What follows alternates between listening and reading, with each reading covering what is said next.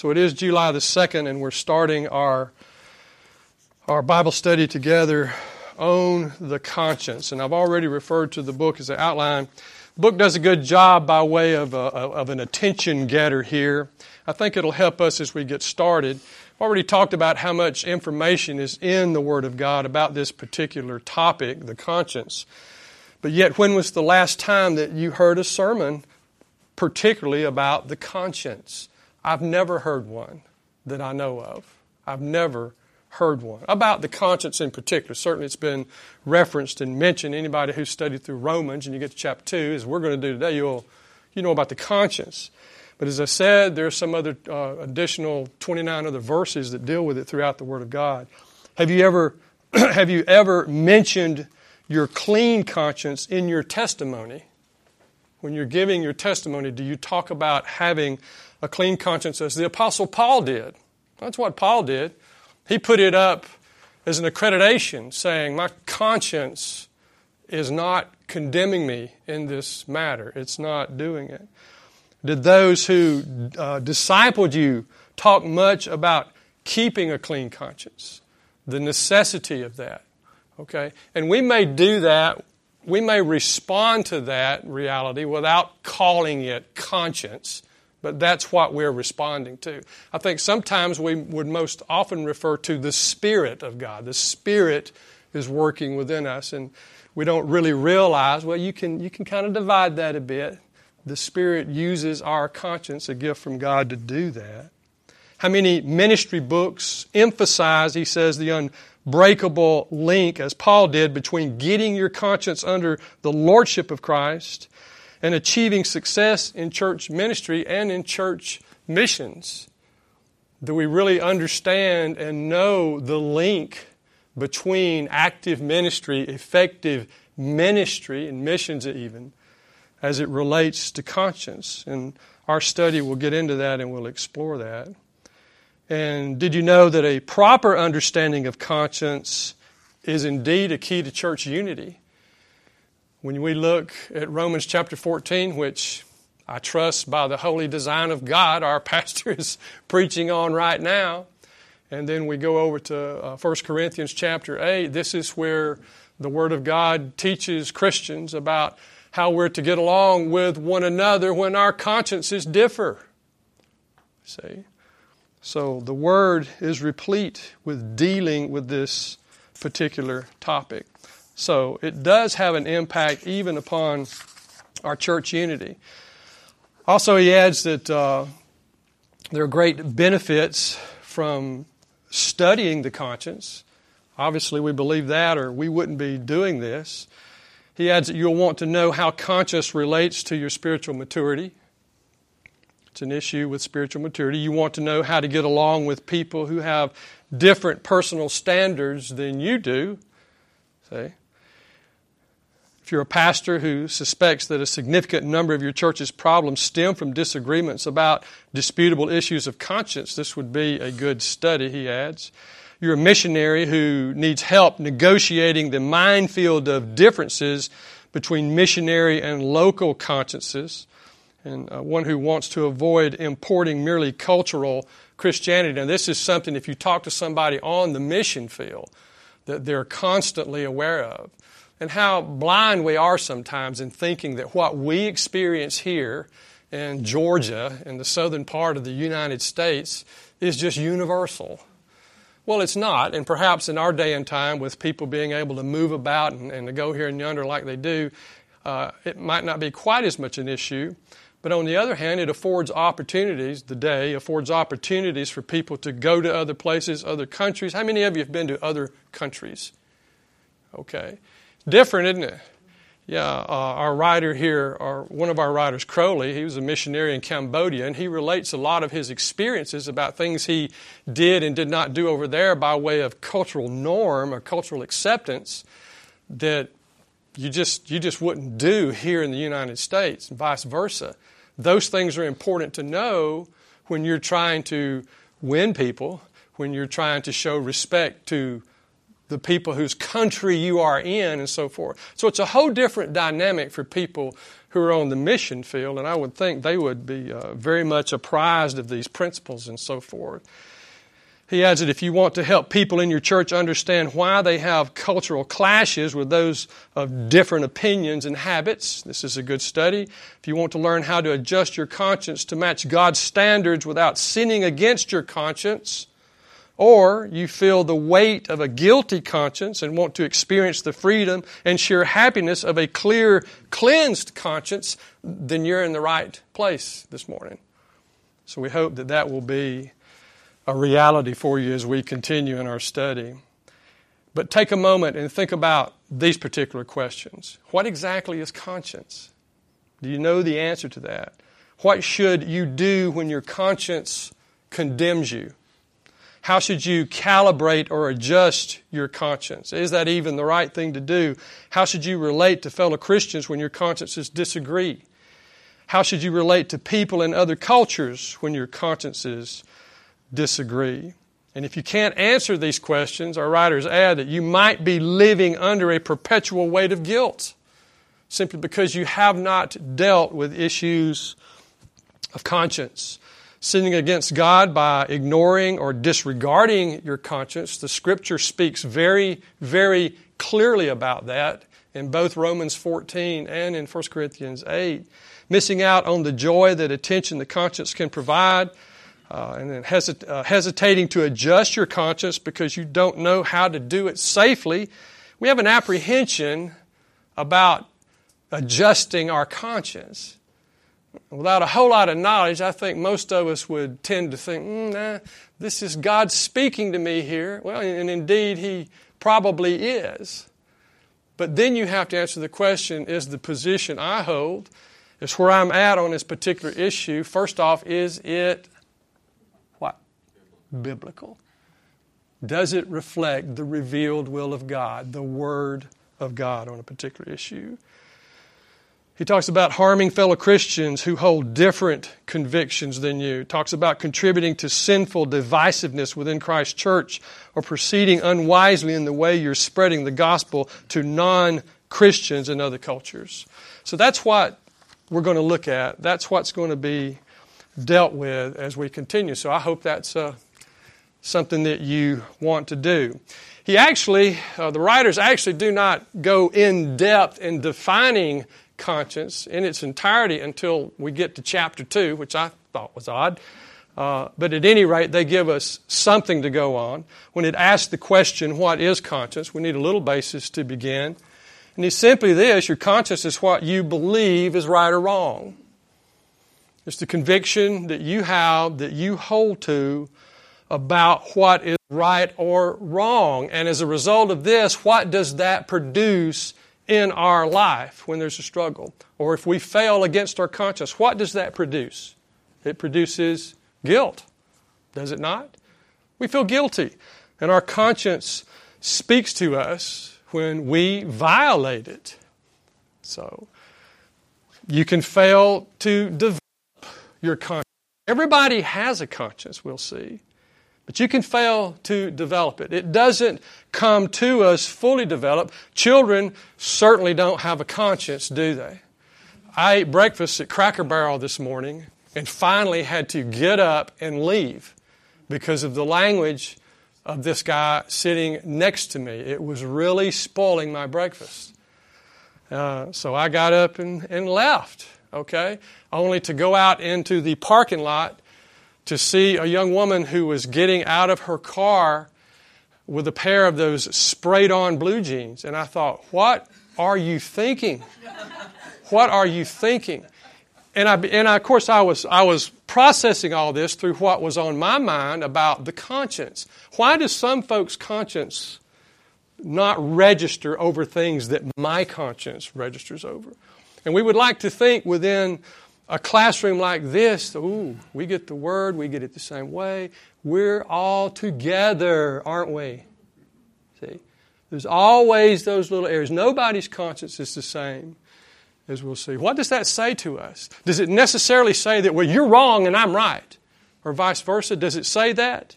And perhaps the greater question is, what is my response supposed to be, as we've already mentioned, towards someone whose issues of conscience, if indeed it is an issue of conscience and not an issue of preference, how am I to work with that person? How am I to get on? Does the Bible say anything about that? Well, the good news is, yea, it do. It does. A lot. Has a lot to say. Whole book's been written here. And there are others, I'm sure. So, conscience is inherent in our personhood. We're made in God's image, so we have a conscience which is capable of what? Moral judgment. We have a conscience capable of moral judgment. We're different than the animals. I'm a dog lover. I don't have a dog. The best dog to have is from someone else who has one, who brings it over to your house. But I'm a dog lover, and they don't have a conscience. Now, you might think they do. You might think they understand a little English, but they don't. They do things because they're created to do that. They respond to things. We're not that way.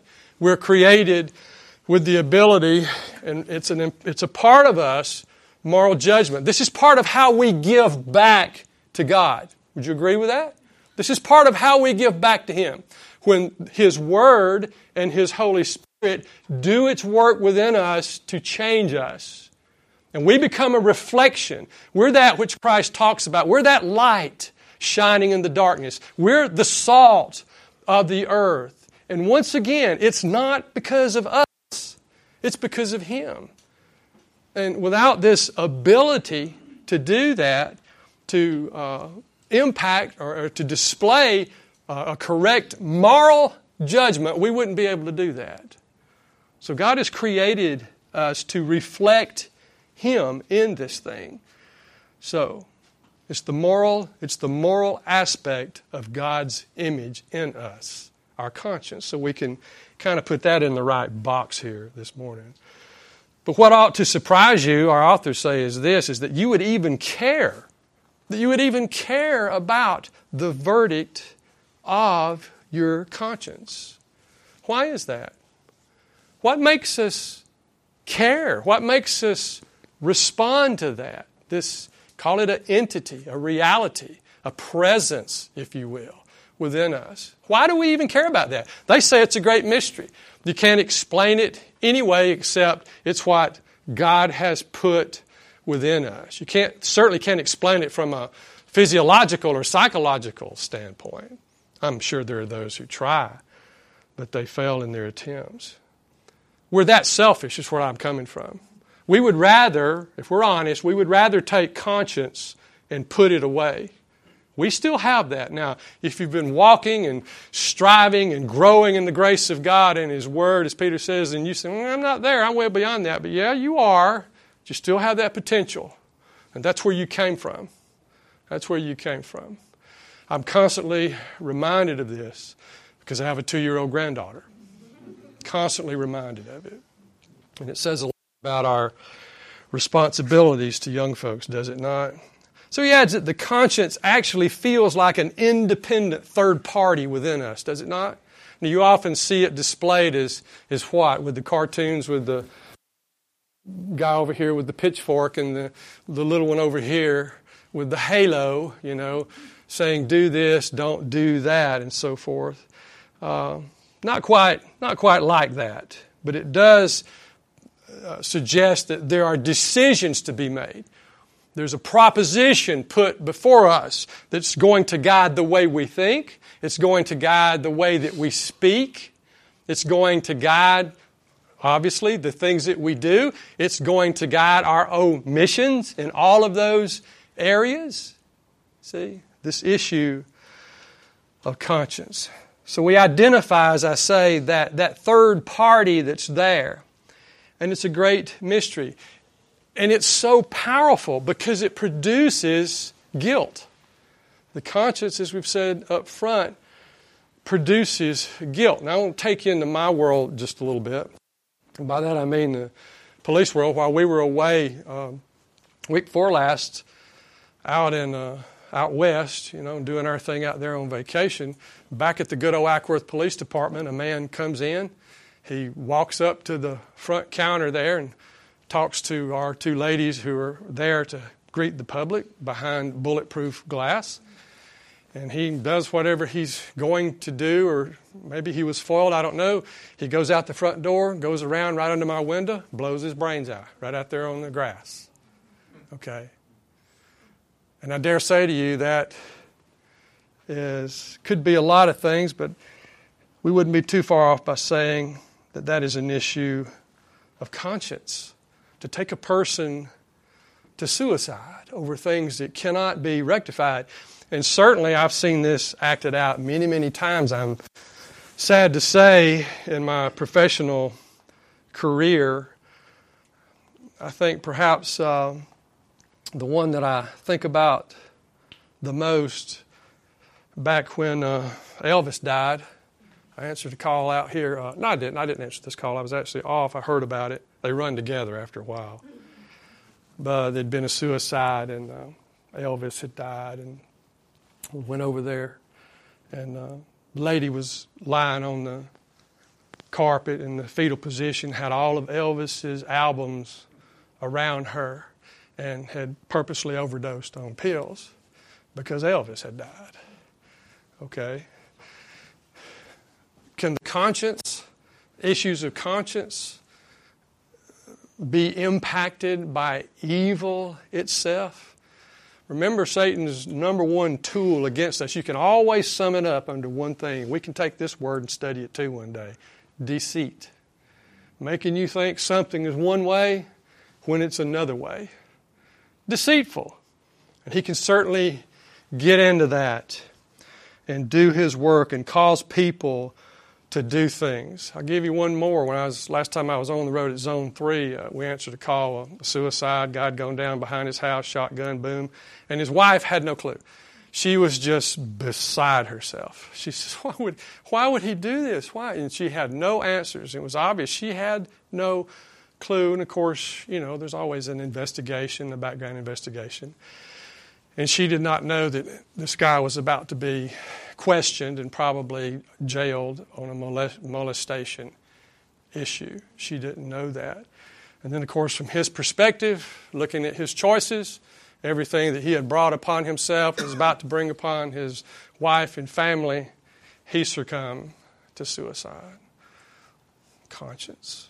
It's a very powerful thing. And I only share these to take us to a point where we look at it and we say, God, if you've given me this gift of conscience, if you speak to me, if this is part of how you order my ways and providentially, guide my steps, and I want to understand that, and I want to make sure, as Paul said, I want to make sure that it's clean, that it's honest before you, and I want to make sure that it's accurate. It'd be very arrogant for us to say that, for us to think that we have in some way arrived at our biblical understanding, right?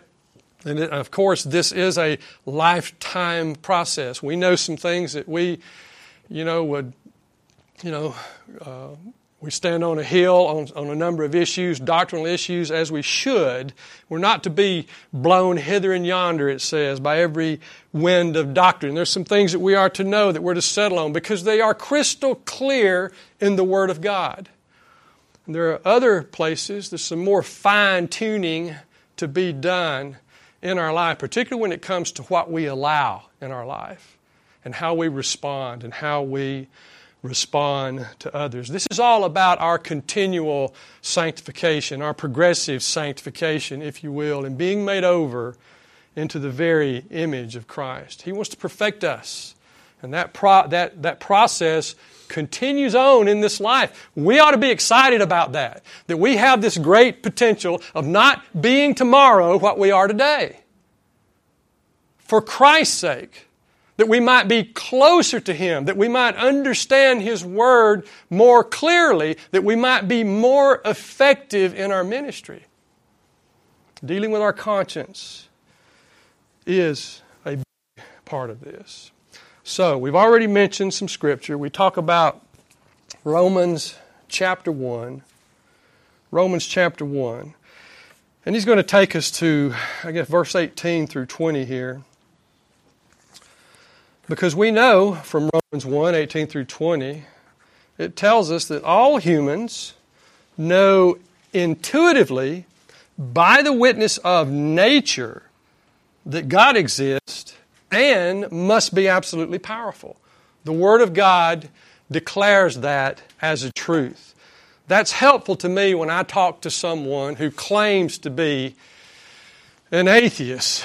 I often ask them, I say, you know what the atheist's last words were right before they ran into the tree at 80 miles an hour? No, what? Oh, God. Okay. It's built within them. You got to work hard, according to the Bible. You got to work hard to get God out of your consciousness. Talk about a delusion. Talk about a deception.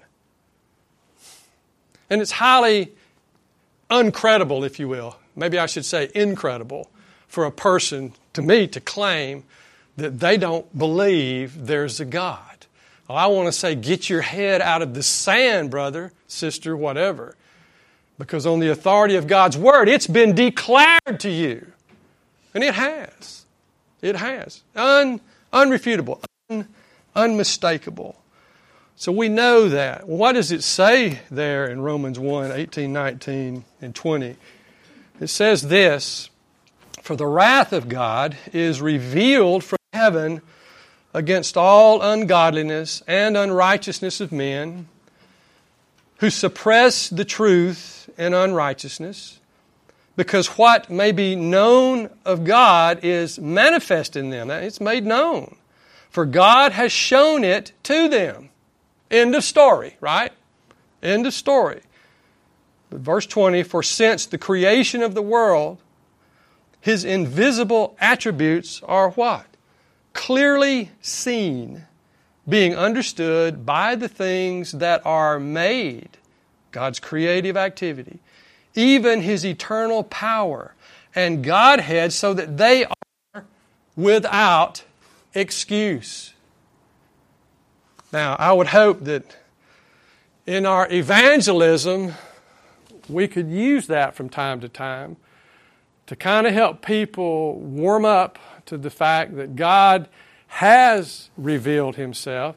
You might even say that He does care about them. I sat and talked to a guy one time for a couple of hours. I said, you've never been drawn, you've never been touched in any way. Nothing has ever grabbed your thoughts, your psyche, your heart, whatever you want to say, and turned you toward God? He said, no. I don't believe that for 1 minute. So I know right now, based on the Word of God, I'm dealing with someone who is under a severe deception. So the problem there, or the effort there, goes to, trying to show this guy just in a very practical way, no, man, God's been dealing with you all along. And if you'll be honest with yourself, challenge Him on it. If you'll be honest with yourself, if you think about it, you can tell me a couple of 3 times. You've put them somewhere back, okay, in your experience, because you know also, intuitively, instinctively, if you will, by God's gift and grace, you know where that's going to go if you deal with these issues. And before it's over, you're going to be repenting, and you don't want to do that. Your whole life's going to be changed, and you don't want it to be changed right now. You kind of start waking up a little bit. So it's there. We know it's there because God's Word says it's there. He has manifested Himself to everybody. It just really goes to the nth degree, really, to demonstrate the depravity of man, does it not? Just, if it were not for the grace of God, if it were not for Him reaching down, if it were not for Him pouring His grace into our life and opening up our eyes, or as He says about Lydia, opening up our heart to receive the truth, where would we be? Where would we be? Well, we'll be looking at those verses again, I'm sure, later on. But right now, look over in Romans chapter 2. And when we talk about conscience, These are always, I think, the first couple of verses that come to our mind in Romans chapter 2 with verses, let me start with 12, and we'll read down to 15. For as many as have sinned without law will also perish without law, and as many as have sinned in the law will be judged by the law. Verse 13, for not the hearers of the law are justified in the sight of God, but the doers of the law will be justified. For when Gentiles who do not have the law by nature do the things in the law, these, although not having the law, are a law to themselves, who show the work of the law written in their hearts.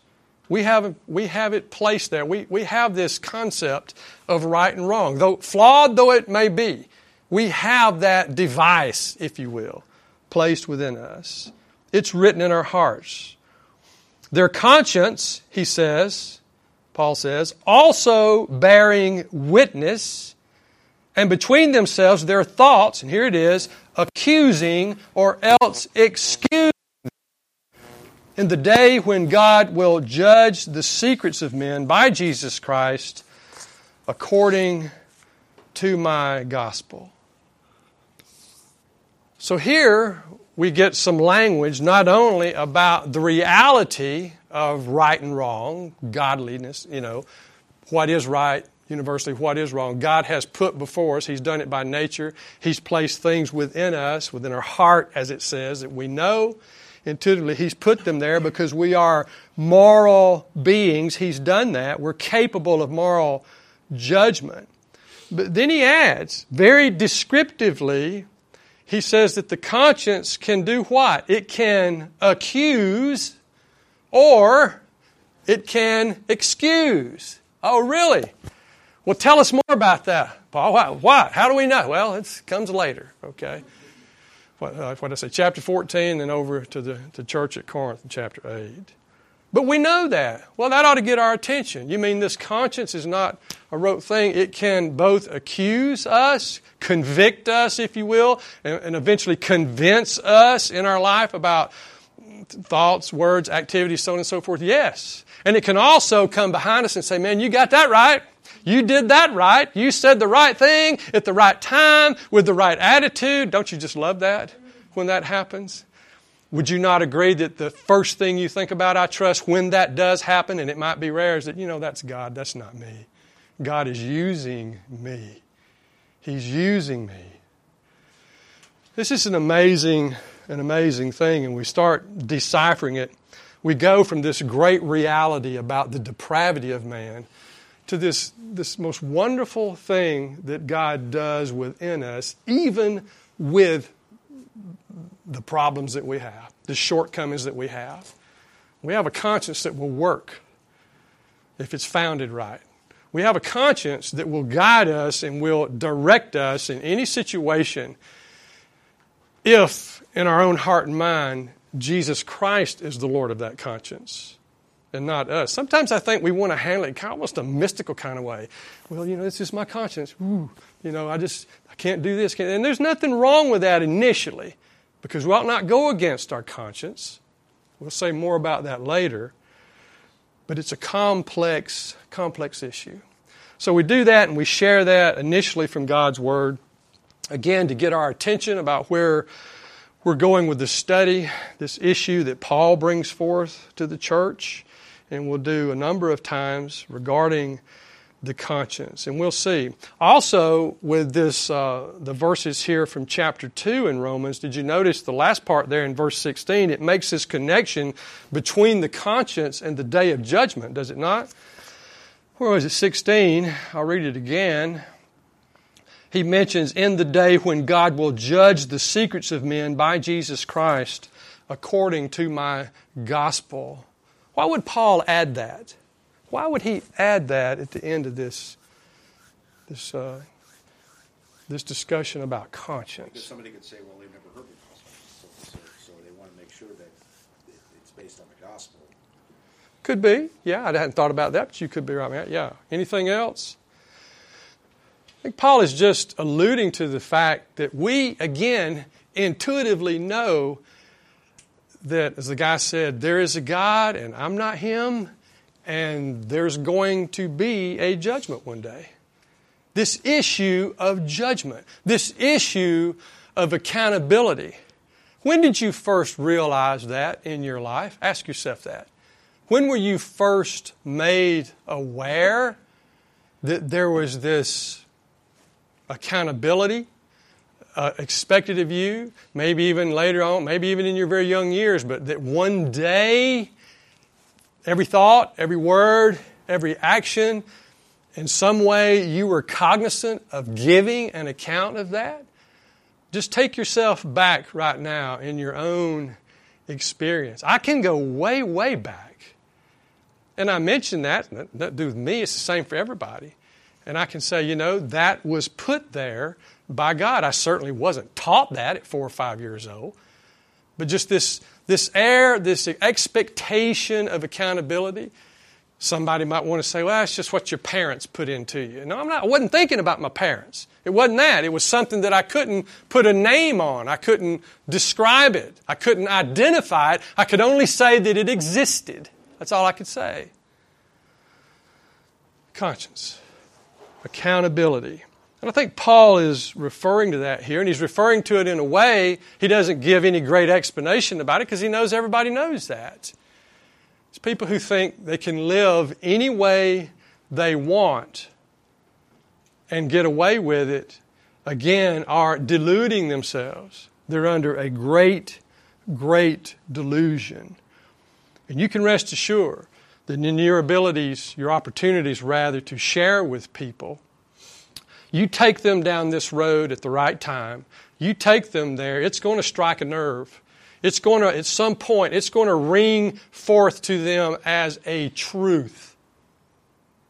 See? And they'll have to walk all over it. They'll have to cut it out and do something with it according to the Word of God.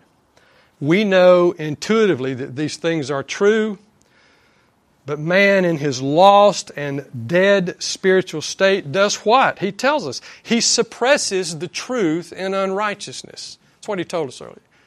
They suppress the truth in unrighteousness. In other words, for the pursuit of unrighteousness, because it doesn't gel with what they want. Doesn't gel. If there was some way we could get an alarm to go off, and there is a way, we'll talk about it. If we could get an alarm to go off in our hearts and in our minds when this happens, and we could evaluate our thoughts, we could evaluate our words, we could be more in tune, I even like to say, with the timing of God in ministry and so on and so forth. We could be at the right place at the right time saying the right thing because our focus is not upon ourselves, it's upon God. It's upon His Word. We can do that if we're sensitive to our own conscience, if we're sensitive to the truths of God's Word, if we're truly operating in the Spirit. And you would have to say, well, if we're being selfish over anything, then we're not operating that way, are we? How can you? You can't. It's one way or the other. And to me, it's just, again, demonstrations of God's grace that He blesses us like He does with this reality. A demonstration of His grace. There are consequences. There are consequences, and we'll talk about those. The conscience, rest assured, is a priceless, priceless gift from God. It produces guilt. And what is the purpose of this guilt? What's the purpose of it? It's like a warning light on your dash. It tells you something. Good analogy. We know from other analogies what happens when we don't have these warning lights, right? When we don't have the natural inhibitors that pop up. I think often you see the example used with leprosy. You know how Hansen's disease, true leprosy. A lot of times you see the word leprosy translated in the Bible, it just means a skin disease. I'm talking about Hansen's disease, where it affects the nerve endings, okay? It affects your nerves. And people literally wear away their fingers and stuff. They get burned, they get scratched, they get cut, and they don't know they're cut, burned, or scratched. and they get infected and all this kind of things. That's the horror of that disease. Why? Because the warning light's been turned off. You don't feel anymore. And I want to ask you something. I want you to examine your heart. And I'm going to take you to, I trust, a deep place right now. Have you ever been to the point in your Christian life? Have you ever been to the point in your Christian life when you felt like you had hindered, for whatever reason, you had hindered the work of the Spirit in your life to the point that you were about to be shelved? Have you ever been there?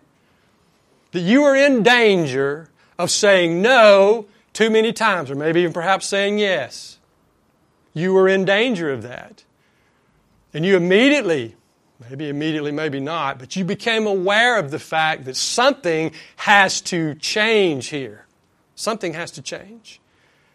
Because if you have, that was the voice of conscience, through the impact of God's Holy Spirit working within us to get our attention, to change us, to draw us, almost always to a point of repentance and obedience in our life. This is a God who loves us and cares for us greatly. The guilt that your conscience makes you feel should lead you to turn from your sin to Christ. It should lead you to desire the Word of God more fully in your life. That's what it should do. That's what it's designed to do, if you will. And that's where we want to go. That's what we want to be responsive to. And how many times do we evaluate these decisions in our life? Do I do this? Do I not do this? Do I go there? Do I not go there? Do I hang with this person? Do I not hang with this person? How do we evaluate that? Be honest. What most often is the key ingredient there? What influences our decision the most? Conscience, but what particularly? What motivates us to make those decisions, to make those choices? What do we have to get around before we can see God clearly in those decisions? Put it that way.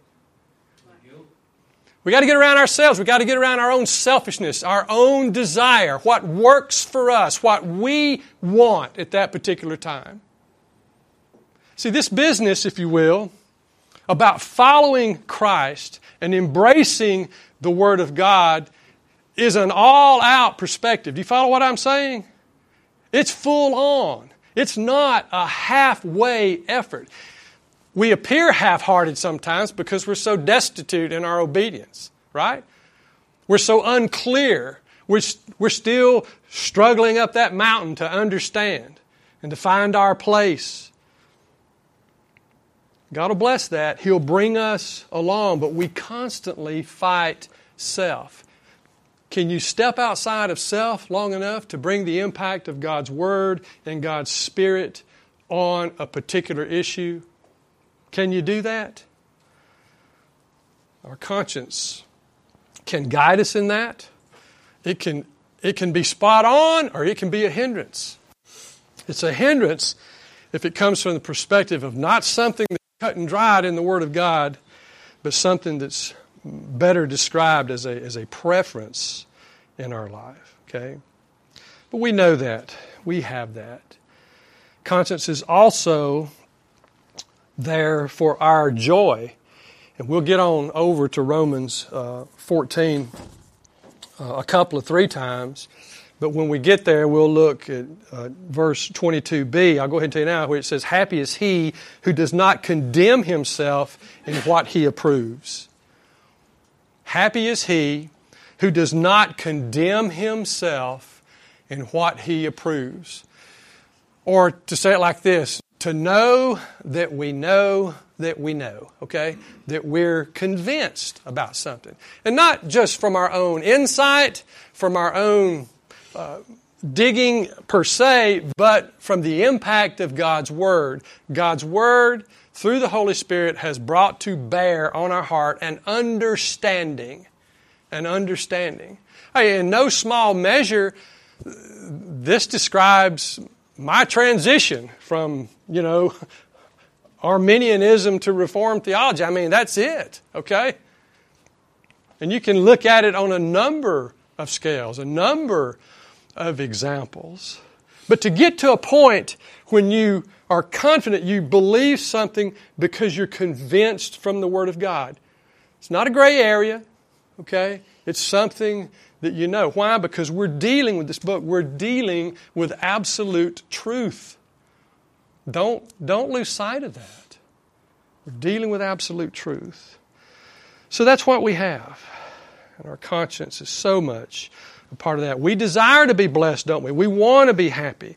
Pursuing God in true faith reveals Him as the only true source for the most enduring happiness. And I don't use that word in a worldly sense.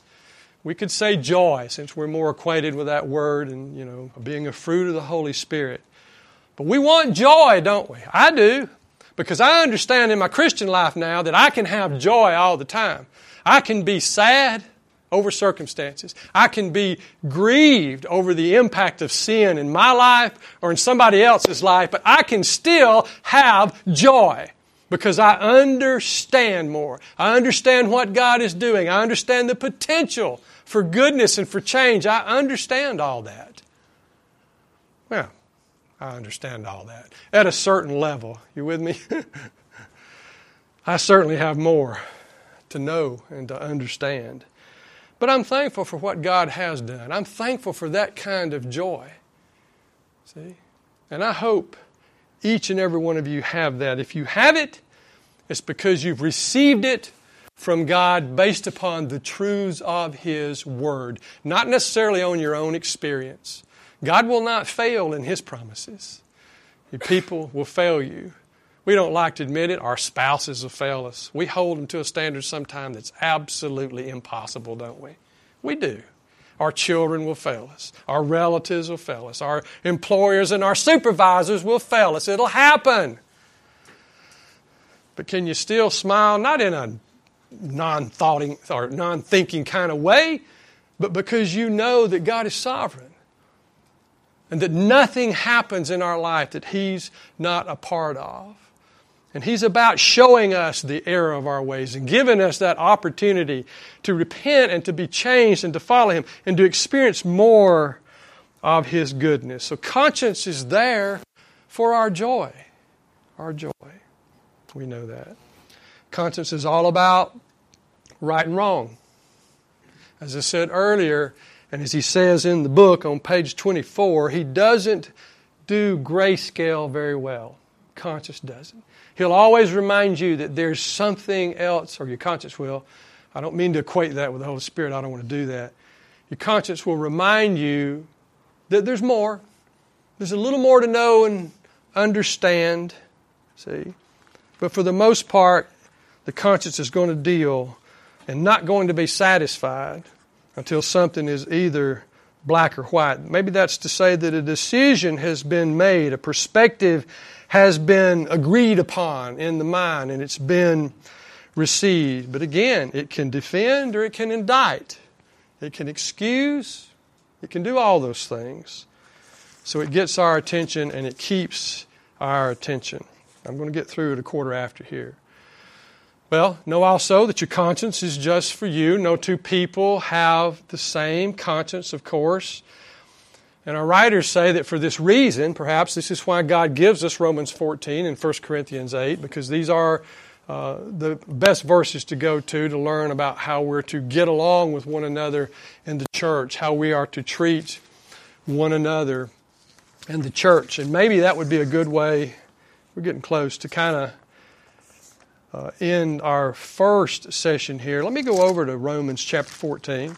And again, I say, and you know, we're blessed right now to have a pastor preaching, teaching through these verses. He's already begun. And we'll begin in Romans 14. Listen, receive one who is weak in the faith, but not to dispute over doubtful things. All kinds of neat words to look up here, right? And to get clarified as you go along. What are these doubtful things would be the first thing that I would think of. That's just a challenge to you this week. Verse 2, for one believes he may eat all things, but he who is weak eats only vegetables, just a little bit. You say, well, okay, big deal. People are crazy about their diets nowadays. No, that's not what we're talking about here. We're talking about food sacrificed to idols. We're talking about involving yourself in a process that would, in the minds of some, would identify them with pagan idolatry, which they have been gloriously saved out of. And now this, so you got it? Okay, that's what this is talking about here. All right? Let not him who eats despise him who does not eat, and let not him who does not eat judge him who eats. Really, Paul's giving some commands here. For God has received him. Who are you to judge another's servant? To his own master he stands or falls. Indeed, he will be made to stand, for God is able to make him stand. One person esteems one day above another. Another esteems every day alike. Let each be fully convinced in his own mind. He who observes the day observes it to the Lord. And he who does not observe the day to the Lord, he does not observe it. He who eats, eats to the Lord, for he gives God thanks. And he who does not eat, to the Lord he does not eat and gives God thanks. For none of us lives to himself, and no one dies to himself. Now understand, Paul's still talking about believers in the church here, okay? So we got a mixed bag, right? We got a mixed bag. For if we live to the Lord, and if we die to the Lord. Therefore, whether we live or die, we are the Lord's. And I think we quote that verse a lot, but now you can see it in its context, right? Verse 9, for to this end Christ died. Really? To this end? For this reason? He says in verse 9, for to this end Christ died and rose and lived again, that he might be Lord of both the dead and the living. But why do you judge your brother, or why do you show contempt for your brother? For we shall all stand before the judgment seat of Christ. And here's Paul talking about judgment again, in conjunction with issues of the conscience. For it is written, as I live, says the Lord, every knee shall bow to me, every tongue shall confess to God. So then, each of us shall give account of himself to God. Therefore, let us not judge one another anymore, but rather resolve this. Here we go. Not to put a stumbling block or a cause to fall in our brother's way. How can we not stop right here and reflect upon what Christ said when somebody asked him what the greatest commandment was, and what did he say? He quoted the Shema, yeah. Love the Lord your heart with all your soul, all your heart, all your mind. Then he said what? The second one, bro, he says, is likened to it. Love your neighbor as yourself. This is a defining aspect of Christianity. This is a defining aspect of who we're truly serving in our Christian life. Are you serving yourself?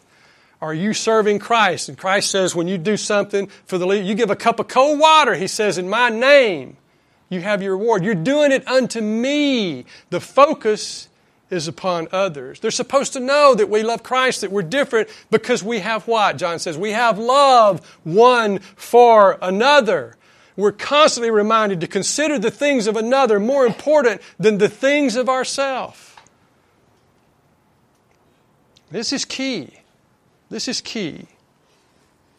Verse 14, I know and am convinced by the Lord Jesus that there is nothing unclean in and of itself, talking about food, but to him who considers anything to be unclean, to him it is unclean. Now these are some principles we're going to be dealing with and looking at as we continue to explore all the dynamics about conscience. Yet if your brother is grieved because of your food, you're no longer walking in love. Do not destroy with your food the one for whom Christ died. He's talking about being a part of shaking his confidence, his faith. He's not talking about eternal things here.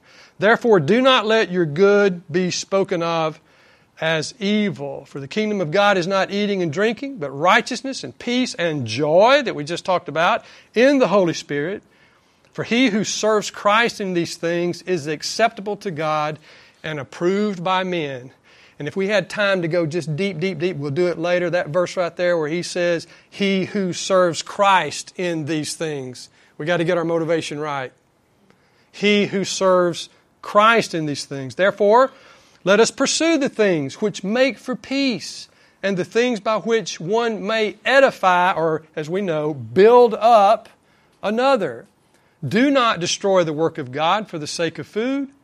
All things indeed are pure, but it is evil for the man who eats with offense. It is good neither to eat meat, nor drink wine, nor do anything by which your brother stumbles. Do you have faith, he asked?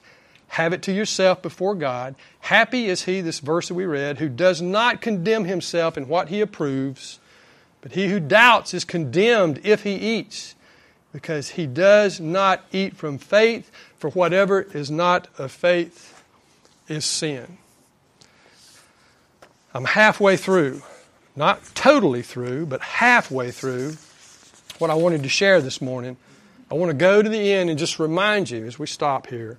Listen, our conscience, if you get nothing, our conscience is a gift from God. Our conscience must be developed. It must be continually developed. It's a sin to go against your conscience. Both Romans 14 and 1 Corinthians 8 say this. Okay? You just go ahead and move forward. You don't know. We sin against our brother in Christ when we encourage someone to go against our conscience. So these are the things that we're going to have to consider and what we're going to have to look at. First, we're going to have to define issues in our life. Are they conscience issues? Okay? And then if they are they doctrinal issues? Are they preference issues? What are they? And what is my right response here? How does the Word of God give me direction on these things? Looking forward to it? That's what we're going to do.